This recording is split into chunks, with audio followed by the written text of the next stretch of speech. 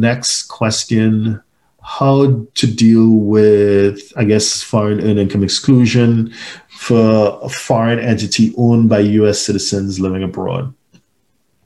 Not sure what you mean by the foreign income for foreign entity.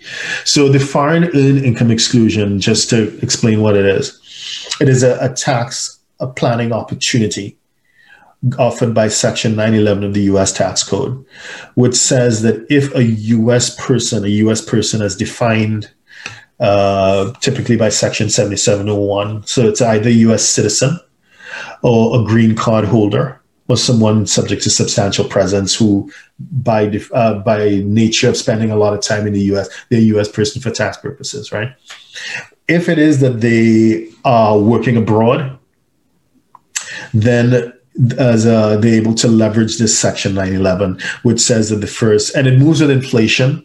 So this year, in 2021, as we're doing 2020 tax returns, it is 107. It'll go up next year, right? So you have 107,000 of your income that will be sheltered from U.S. taxes, right? Now you can qualify for this amazing benefit in one of two ways.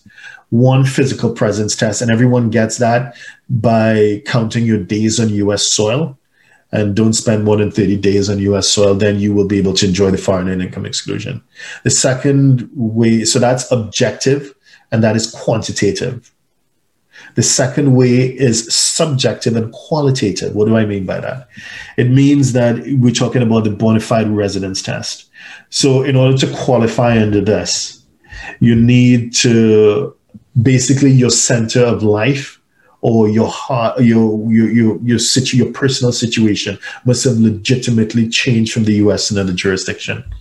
And there are certain questions asked in Form 2555 to evidence this. Like, where's your family? Under what visa are you in that foreign jurisdiction? More importantly, are you paying taxes in another jurisdiction? So anyway, so either one of those two bases, you can qualify for the foreign earned income exclusion as a person. So your individual, your earned income, not your passive income, not your investment income, but your earned income will be sheltered from the IRS legally using the foreign earned income exclusion. Now, this is separate from your company. The company that you own and you control, that's separate.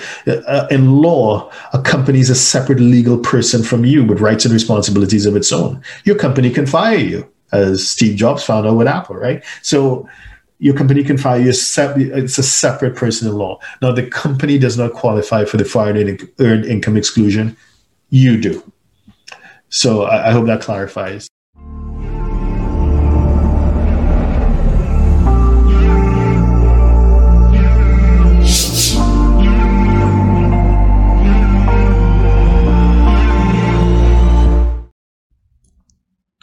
Please subscribe, like, share, and comment below.